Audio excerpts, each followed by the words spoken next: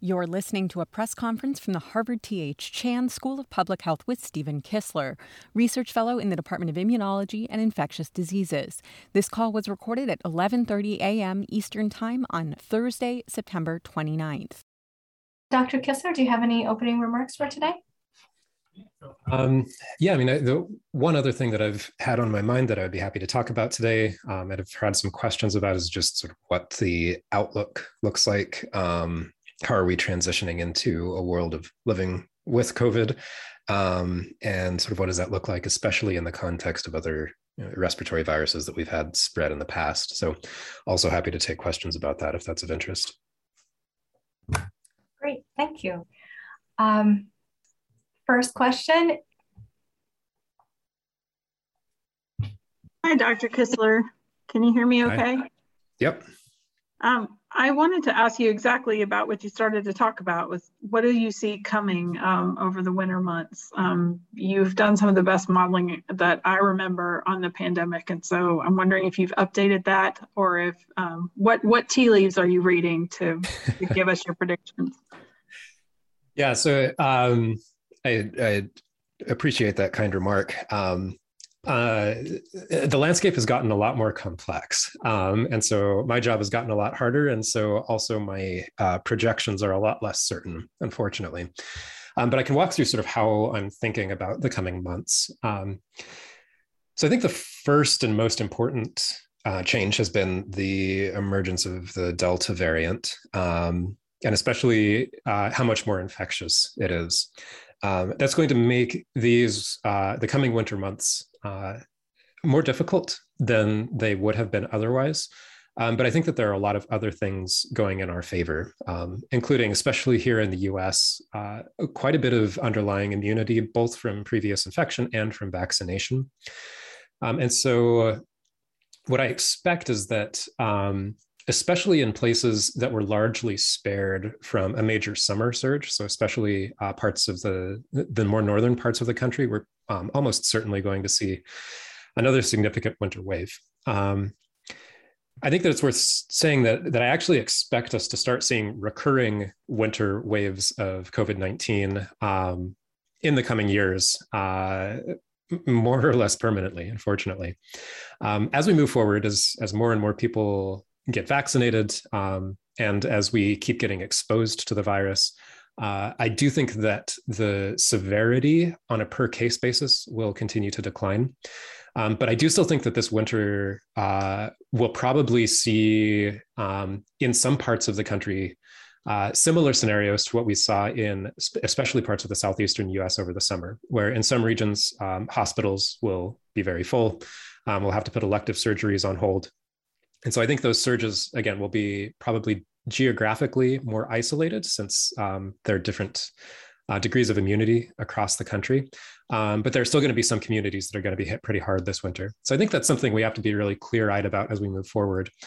But my hope is that beginning with this, once we get through this winter wave, we'll start to enter into a phase of the pandemic where it actually becomes that SARS-CoV-2 is more of a seasonal respiratory virus than this incredibly disruptive pandemic virus that we've been dealing with. So we've still got a little work left to do.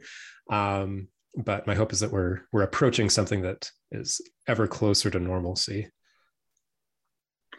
Can I ask one follow-up question? And that has to do with the flu. I've seen a lot of concerns that we might be facing a resurgence of the flu after not seeing it all last year.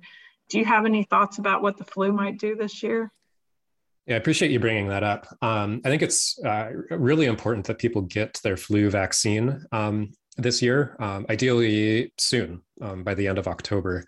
And that's especially true for people in older age groups who are also vulnerable to COVID-19. Since we didn't have much circulation of the flu last year, I do expect there to be quite a bit of spread this year, especially because I don't expect that we'll have nearly the same amount of masking and physical distancing that we had last year, which is really what seemed to suppress flu spread. So because of that, and because we don't really have much immunity to carry over from last year's flu epidemic, it's possible that this year's outbreak will be especially bad. And what we really don't want to see is this joint epidemic of flu and COVID-19 at the same time. That's bad for individuals and also especially bad for our healthcare settings. So getting vaccinated and staying mindful of all of these same precautions. I think that masking in indoor spaces makes a lot of sense, both for flu and for COVID.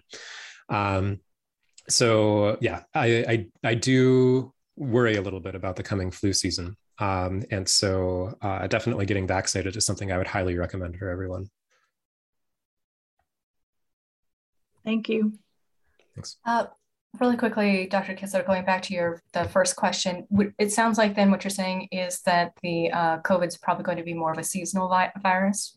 Is that correct? That's what I anticipate. Yeah, based off of some of our modeling and the modeling of some colleagues as well, and based off of experience with previous flu pandemics, that seems to be the pattern that a lot of these respiratory diseases follow. They'll cause a major pandemic that's really disruptive for a couple of years. And then after that, settles into this seasonal wintertime circulation pattern. So that's really what I expect for COVID-19. I don't think it's a guarantee. It could behave differently than previous viruses that we've seen, but based off of our models, based off of previous experience, I think that's the most likely scenario. Great, thank you. Next question.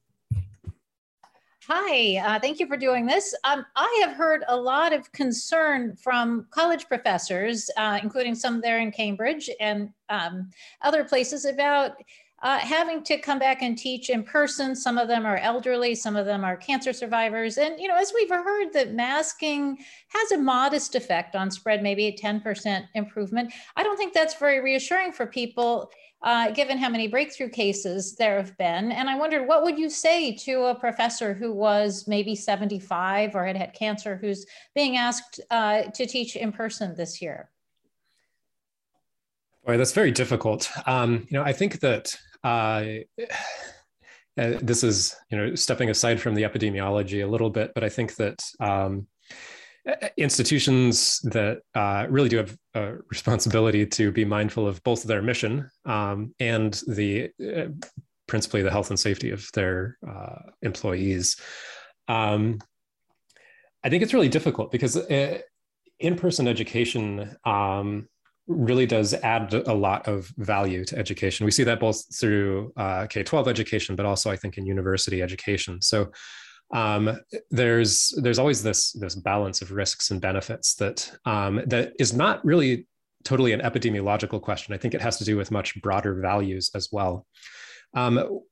We are in a setting where, for many people, including the 75-year-old professor who you mentioned, the vaccine protection does seem to be pretty good, and there are breakthrough infections. But in the majority of cases, even if they do cause symptoms, those people are not ending up in the hospital or dying at nearly the same rate. I don't like to see breakthrough infections. I don't want to see people getting sick from COVID-19. But I think that we are going to be living in a world where COVID-19 infections are going to continue to occur. So I think that this really needs to be answered on a case-by-case basis. It's true that people who are cancer survivors who might be immunosuppressed may not have had the same response to the vaccine, and they'll have to behave differently. And my hope is that we would find ways to compromise for that at an institutional level, that there would still be the opportunity to provide virtual education for those who need to do so. And that would be the case both for professors, but also, there are plenty of students who are also immunocompromised who might need those sorts of accommodations as well. I think we have a lot of work to do there to make that a reality. And I don't know what the best answer is in the short term. But I do think that we need to be working on that very hard, especially because this isn't going to be the last issue that we face where we have an epidemic spreading. And we need to keep people safe from it. So whatever we do now will pay dividends in the future as well. I imagine that might be a bit of an unsatisfying answer, but I think that's the best I can give. Well, it's sort of a broader follow-up to it seems like if we are going into an endemic situation, And the science, everything about the science seems to be telling us that some people are at vastly more risk than others, that people like me are not at much risk at all because I'm young and I have had the vaccine. Do we need to get away from a one-size-fits-all policy and start really giving people more options depending on their situations and their own individual risk tolerance? Yeah, I think that would be beneficial, and to some extent, we're making moves in that direction. Including, I think some movements in that direction have included the recent approval of third doses of the vaccine for certain groups, even though they're not broadly approved yet. I anticipate that they might be broadly approved, and so that may be getting back towards that one-size-fits-all approach. But it's really common for a lot of medical interventions to be targeted towards the individuals who need them most. And I think that we'll start to see that more and more with COVID-19 as well. One of the things that has blocked that so far is that we're still learning about the virus a lot. We haven't had the vaccines for all that long. And so we're still in the beginning of learning about how our immunity works and how that immunity looks in people of different ages and with different medical backgrounds. As we learn more, I think that these recommendations are going to get more and more personalized. And my hope is that it won't be just up to individuals to shoulder that burden of figuring out what they need to do and how they need to do it, that there will also be a lot of this institutional support from universities, from places of employment and so on, that lay the groundwork for people to still fulfill their jobs while keeping themselves safe. And I think we have a lot of the technology we need to do that. We can develop a lot of the infrastructure to make our workplaces safer. And I think we just need to do that, to share the burden between institutions and individuals. Thank you. Next question. Hi. So you were talking a little bit about like what might be to come, a little bit farther down the road. But I guess I'm just curious, like how you view what's happening now. Obviously, things are still really high in a lot of places, but they are on the decline, seemingly. Particularly in places in the South that had these such sort of summertime surges. Is that just like, I don't know, it's almost reminiscent of last summer in a way, or is it just sort of when you look at like local geographies, sort of that wave pattern that has kind of defined everything? Like how do you assess what's happening now? I mean, in some ways it does seem to me like almost a repeat of what we saw last year. And we did see a lot of major summertime spread in the southeastern US. And that wave sort of transitioned into the autumn and winter wave that spread sort of in this wave up towards the northeastern US. And that's a pattern, it's a geographic pattern of respiratory virus spread that we actually frequently see. It's very similar actually to what happened in 2009 with the H1N1 swine flu pandemic as well, where we saw a lot of spreads starting in the southeastern US and then sort of spread like a wave northward in the fall and winter. I think there are a lot of different factors that contribute to that, including indoor crowding, which tends to be more common in the summertime months in the South versus more common in the wintertime months in the North, and probably some element of the weather meteorological factors that contribute to spread as well that we're still sort of trying to disentangle. But again, I think that part of the reason that we're seeing such a pronounced wave that seems to recapitulate what we saw last year is in large part due to the Delta. I think that in the absence of this new variant, that wave might not have been as pronounced. I think that it might have met a lot more resistance from the underlying immunity that we have in the population. But Delta is just so much more infectious that it's sort of behaving almost like we would expect a new respiratory pandemic virus to behave. The underlying immunity helps a lot and really reduces the severity of infection and deaths. But in terms of transmission, we're seeing something that looks a lot like previous waves of COVID-19 and even previous waves of flu pandemics. Got it. Thanks very much. Appreciate it. Thanks. Next question. Hi, yeah, this picks up just a bit more on the outlook because I've seen some modelers talk about how we've gotten our surge out of the way ahead of the winter, and this idea that and then there's some estimates that between vaccination and prior infection, where like there's some 90%, of the population have some level of, some degree of immunity. So I'm just curious, could you just kind of address those, get your thoughts on that? Yeah, I think that's a possibility. A lot of the places where we saw surges this summer are also places with relatively lower vaccination rates. And so I think that there is reason to believe that maybe we've seen a surge in many of those places. Now we're coming up on the wintertime months where we would expect to see a surge in other parts of the country, but maybe those places are more highly protected from vaccination. Also, many parts of the Northeast saw really strong transmission waves very early in the pandemic. So there's quite a bit of underlying immunity from natural infection as well. So I think that's possible. Based off of my own experience with past epidemics and some of our modeling, the seasonal effect is I often weight that a little bit more strongly than some other epidemiologists and modelers. From the models that I've worked on, the models I've built, and some of the experience with past epidemics, it really seems like the increase in transmissibility in the wintertime really can play a very strong role. And so I still expect to see some surges. And I think that we're not, based off of what I've seen, the evidence that I've seen, my understanding of underlying immunity, I don't think we're totally out of the woods yet. And I don't think that the summer surges will have totally gotten us out of a situation where we'll have continued surges this winter as well. I really hope I'm wrong, though. But I do think that there's still enough people who have been infected or vaccinated long enough ago that their immunity will have waned to a point where they can be reinfected.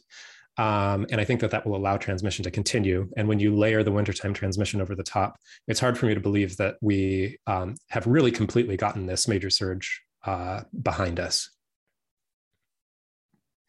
Great, thank you. Next question. Hi, Stephen. I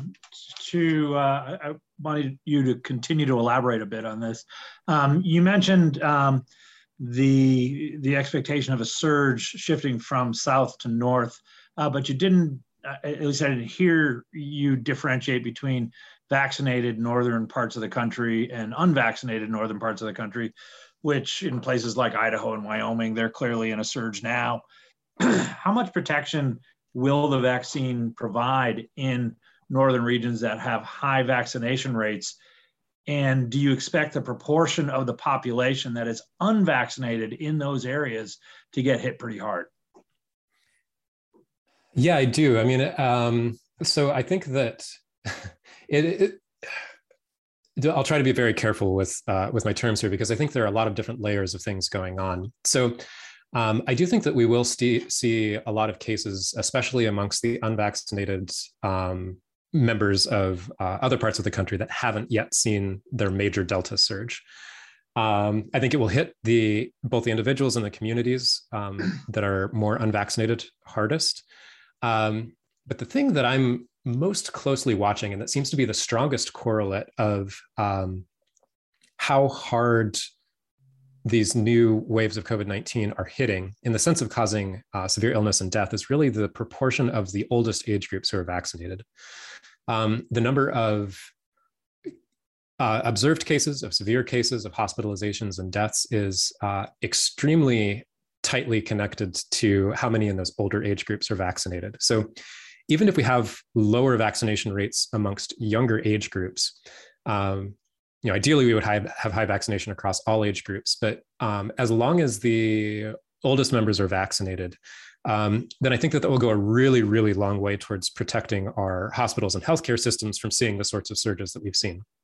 We'll still see a lot of spread of COVID-19, but my hope is that it won't be as disruptive to our healthcare system and won't cause as much severe illness and death, because those most vulnerable age groups will hopefully be protected. Now, of course, that's not true across the board. There are still plenty of people in those older age groups who have not been vaccinated and are still vulnerable. And I think those communities are the ones that probably have, they're the ones that I'm the most concerned about as we enter into these winter months and we start to see further surges of Delta going forward.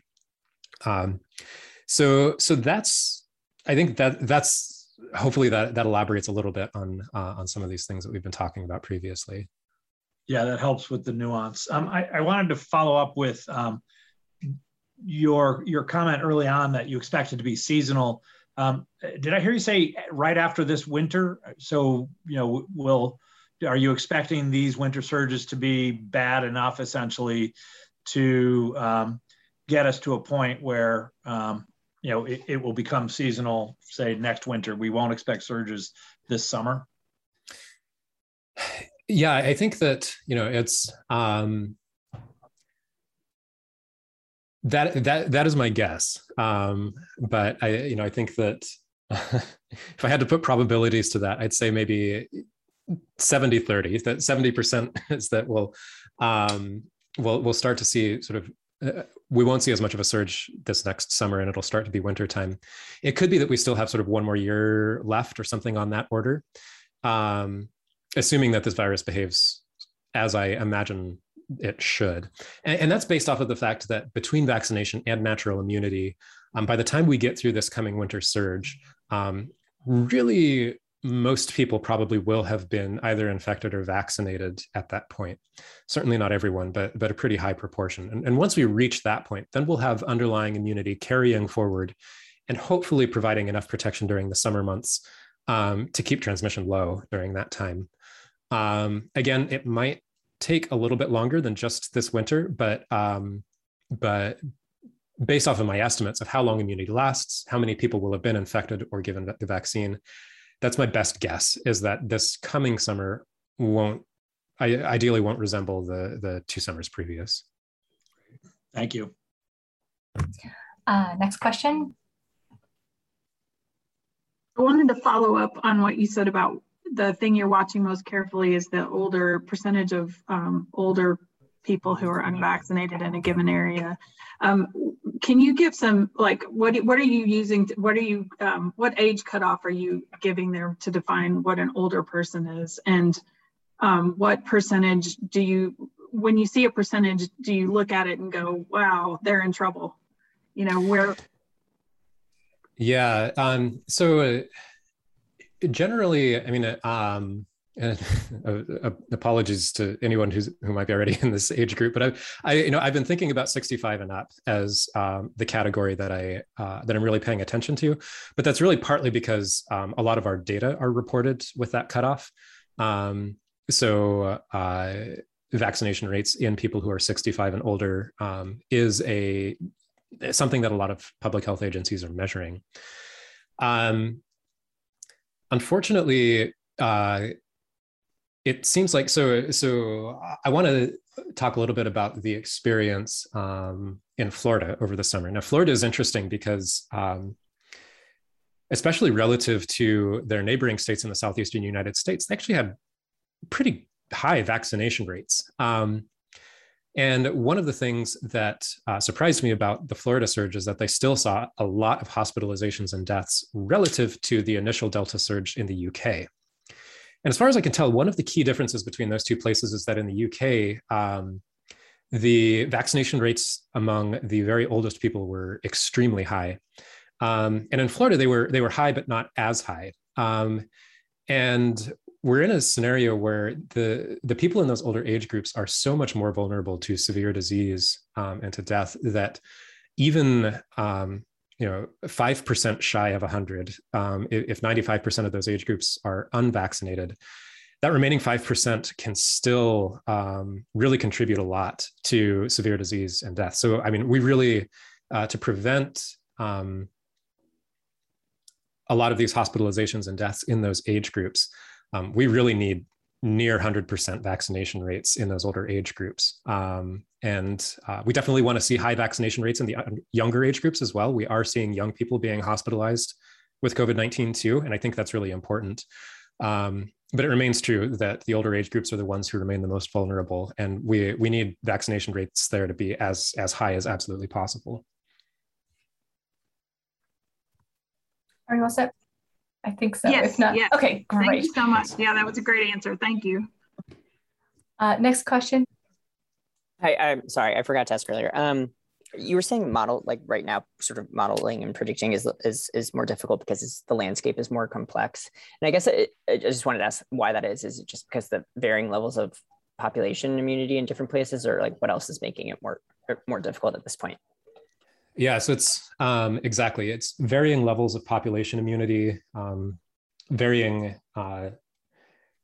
different ways in which that immunity was acquired, whether it was through natural infection or all of the different vaccines that we have available. Also, behavior is changing a lot in ways that it's hard to know how to incorporate into our models. It's changing differently in different places. Some parts of the country are still frequently wearing masks indoors. Others have really given that up a long time ago. And it's really hard to weigh these things together, in part because we don't really even know how to measure them in the first place. So the main things are immunity and behavior. But both of those things have become a lot more heterogeneous across the country and more complex. And that's made the modeling a lot more difficult. Great, thank you. Next question. I wonder, your comments on the your projections for the pandemic, as it becomes seasonal. Does it track the 1918 flu pandemic? Yeah, and in fact, that pandemic and the 2009 flu pandemic are sort of two of the places where I'm drawing some of these projections from.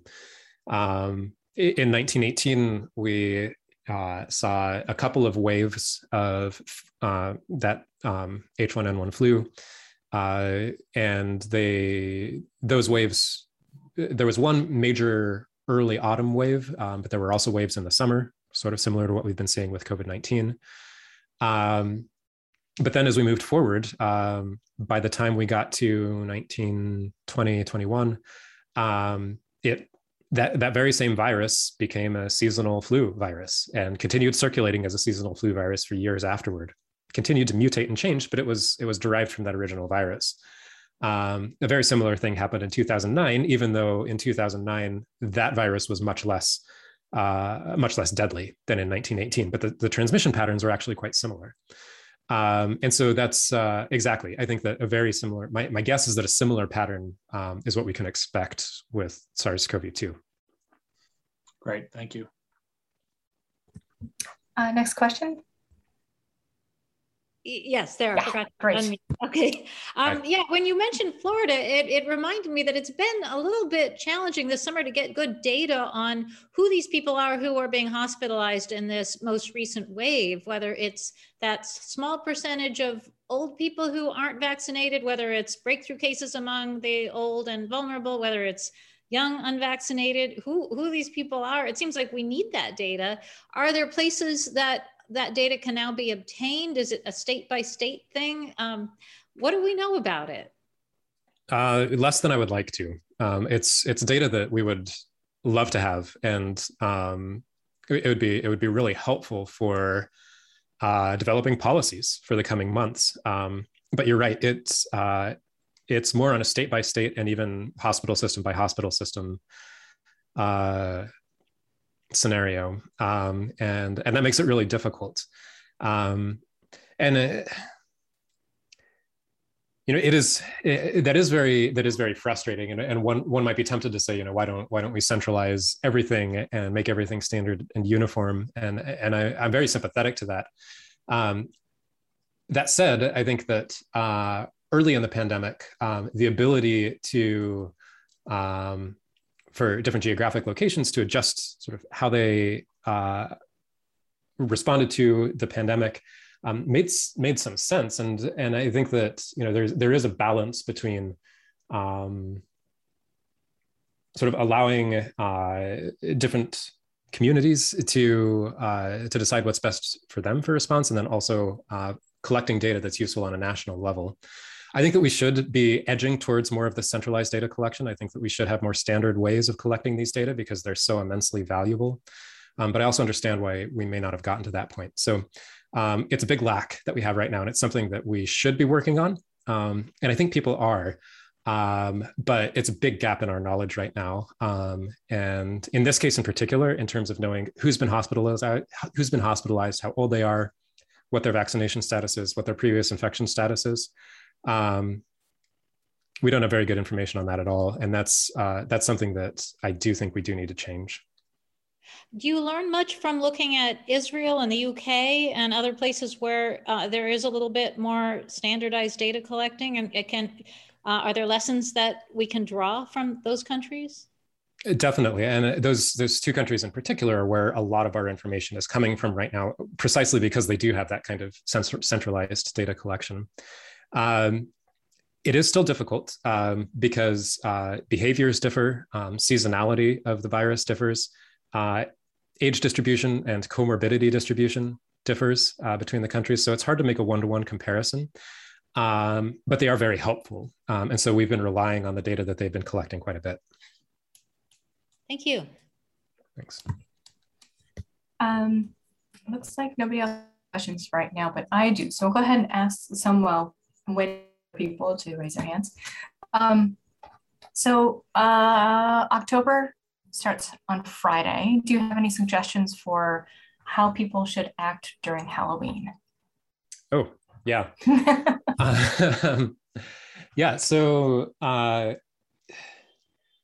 lot of the same principles hold that we've been talking about all along, but we can make them Halloween centric. I mean, what better opportunity to wear a mask than Halloween, and try to incorporate it into your costume in any way that you can.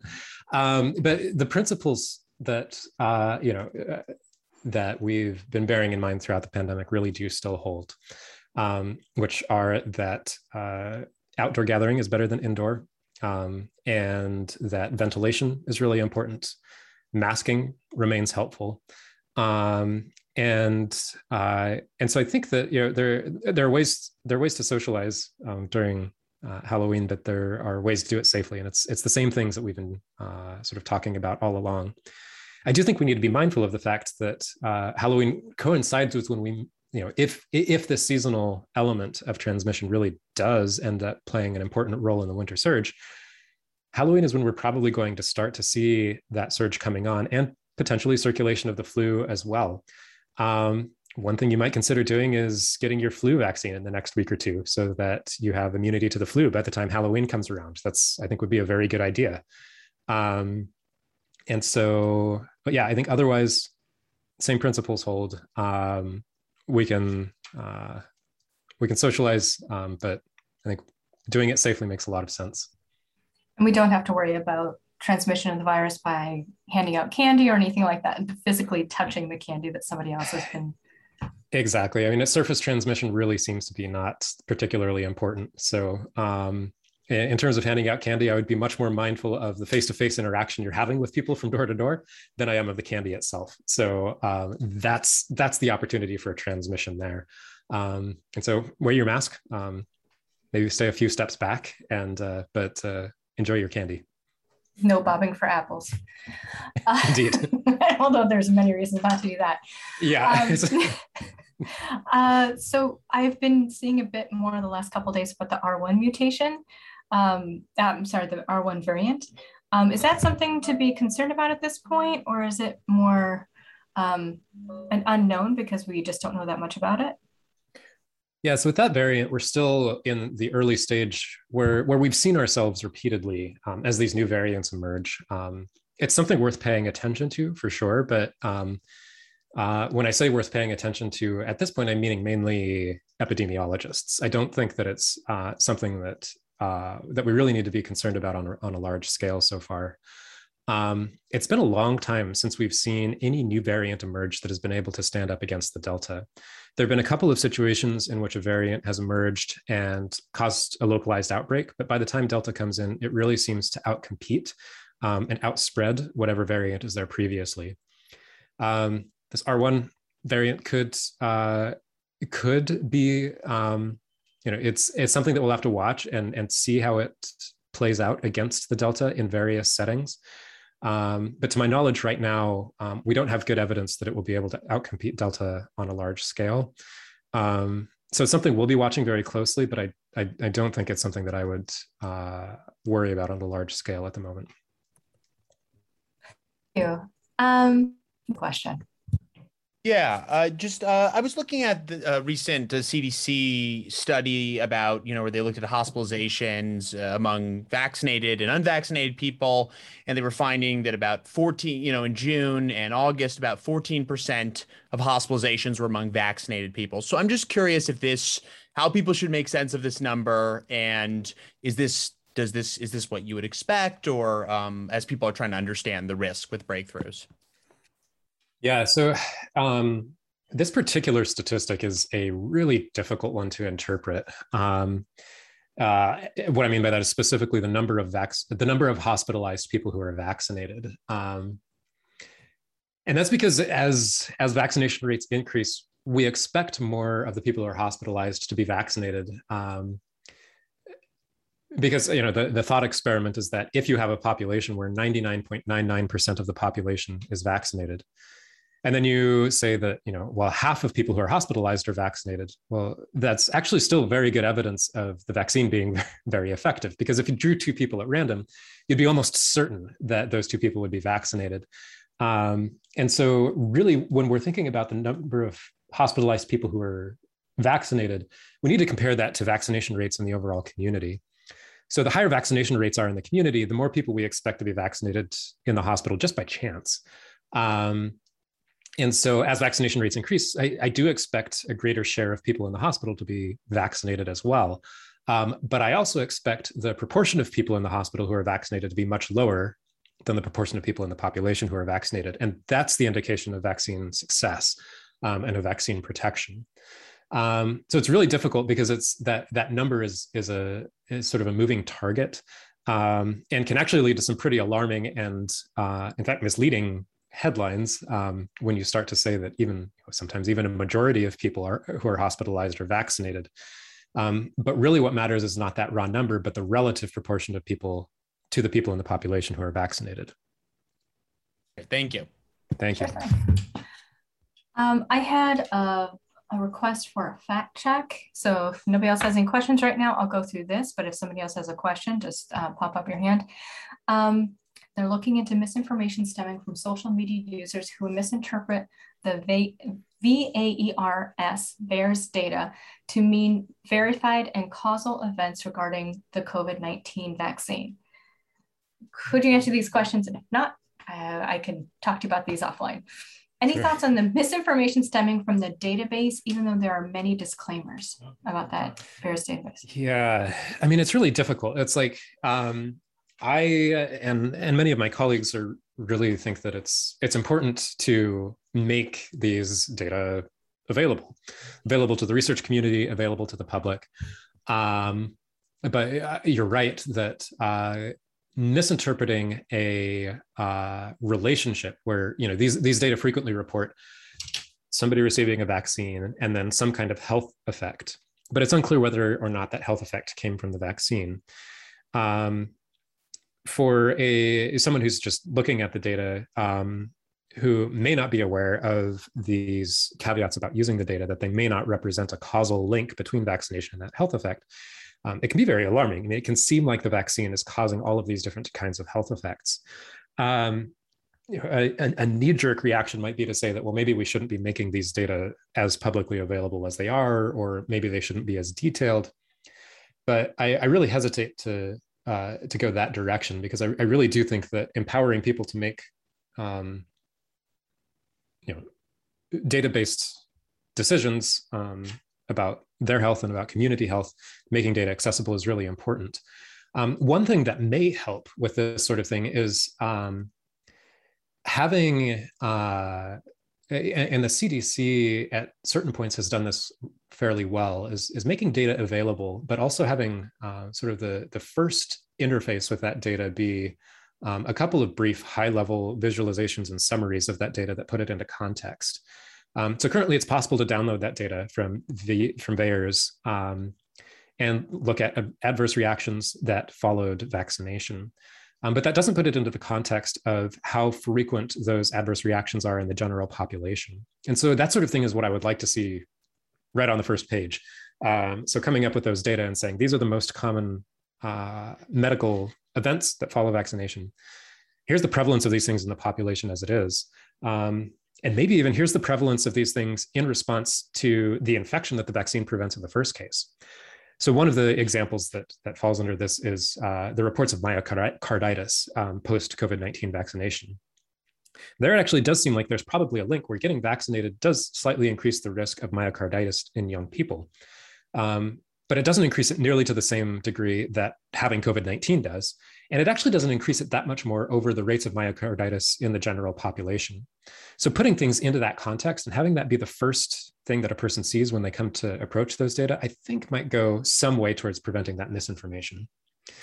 Preventing disinformation, which is the intentional use of those data to push an agenda forward, is much more difficult, but I think that that's an entirely different can of worms. For misinformation, where it's just a misinterpretation of those data, I think that having these high-level visualizations and summaries can be really helpful. Thank you. There are a couple other questions. You may have answered these already. How beneficial do you think the database is to the public and to the medical community? So for the medical community, I think it's extremely helpful. I think that there are issues with the data for sure, in that it is generally self-reported. And so it doesn't meet the standards of a super well-conducted study that we would want to base a lot of these decisions on. But it is a pretty large database that does give us a sense for what sorts of symptoms can follow vaccination. So from that standpoint, I think it's extremely beneficial for the medical community, if only to prompt further research into some of these links that are hinted at by the database. I think that it can be helpful for the public as well. But again,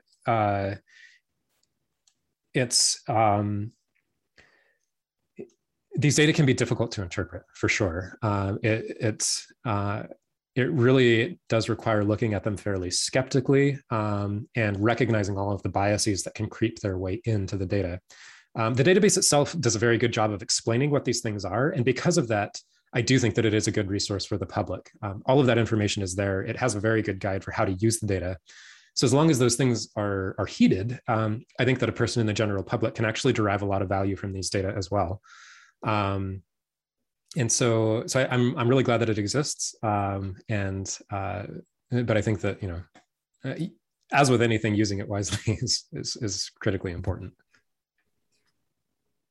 Last question, and this, again, I think you kind of covered. What precautions can be taken to reduce the possible misinformation or improve the database since its creation in the 1990s?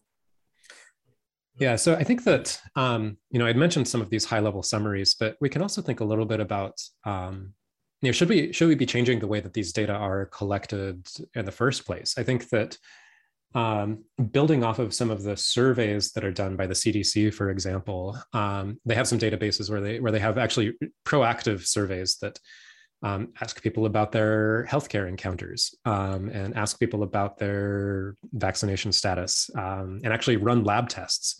I think that supplementing these data with more proactive sampling could be really helpful. And it could help us understand to what degree the data is biased and how we should be interpreting it in the context of the overall population. Since the 1990s, one of the big advances that we've had is with digital data collection. So it's much easier to reach people through computers, through cellular phones.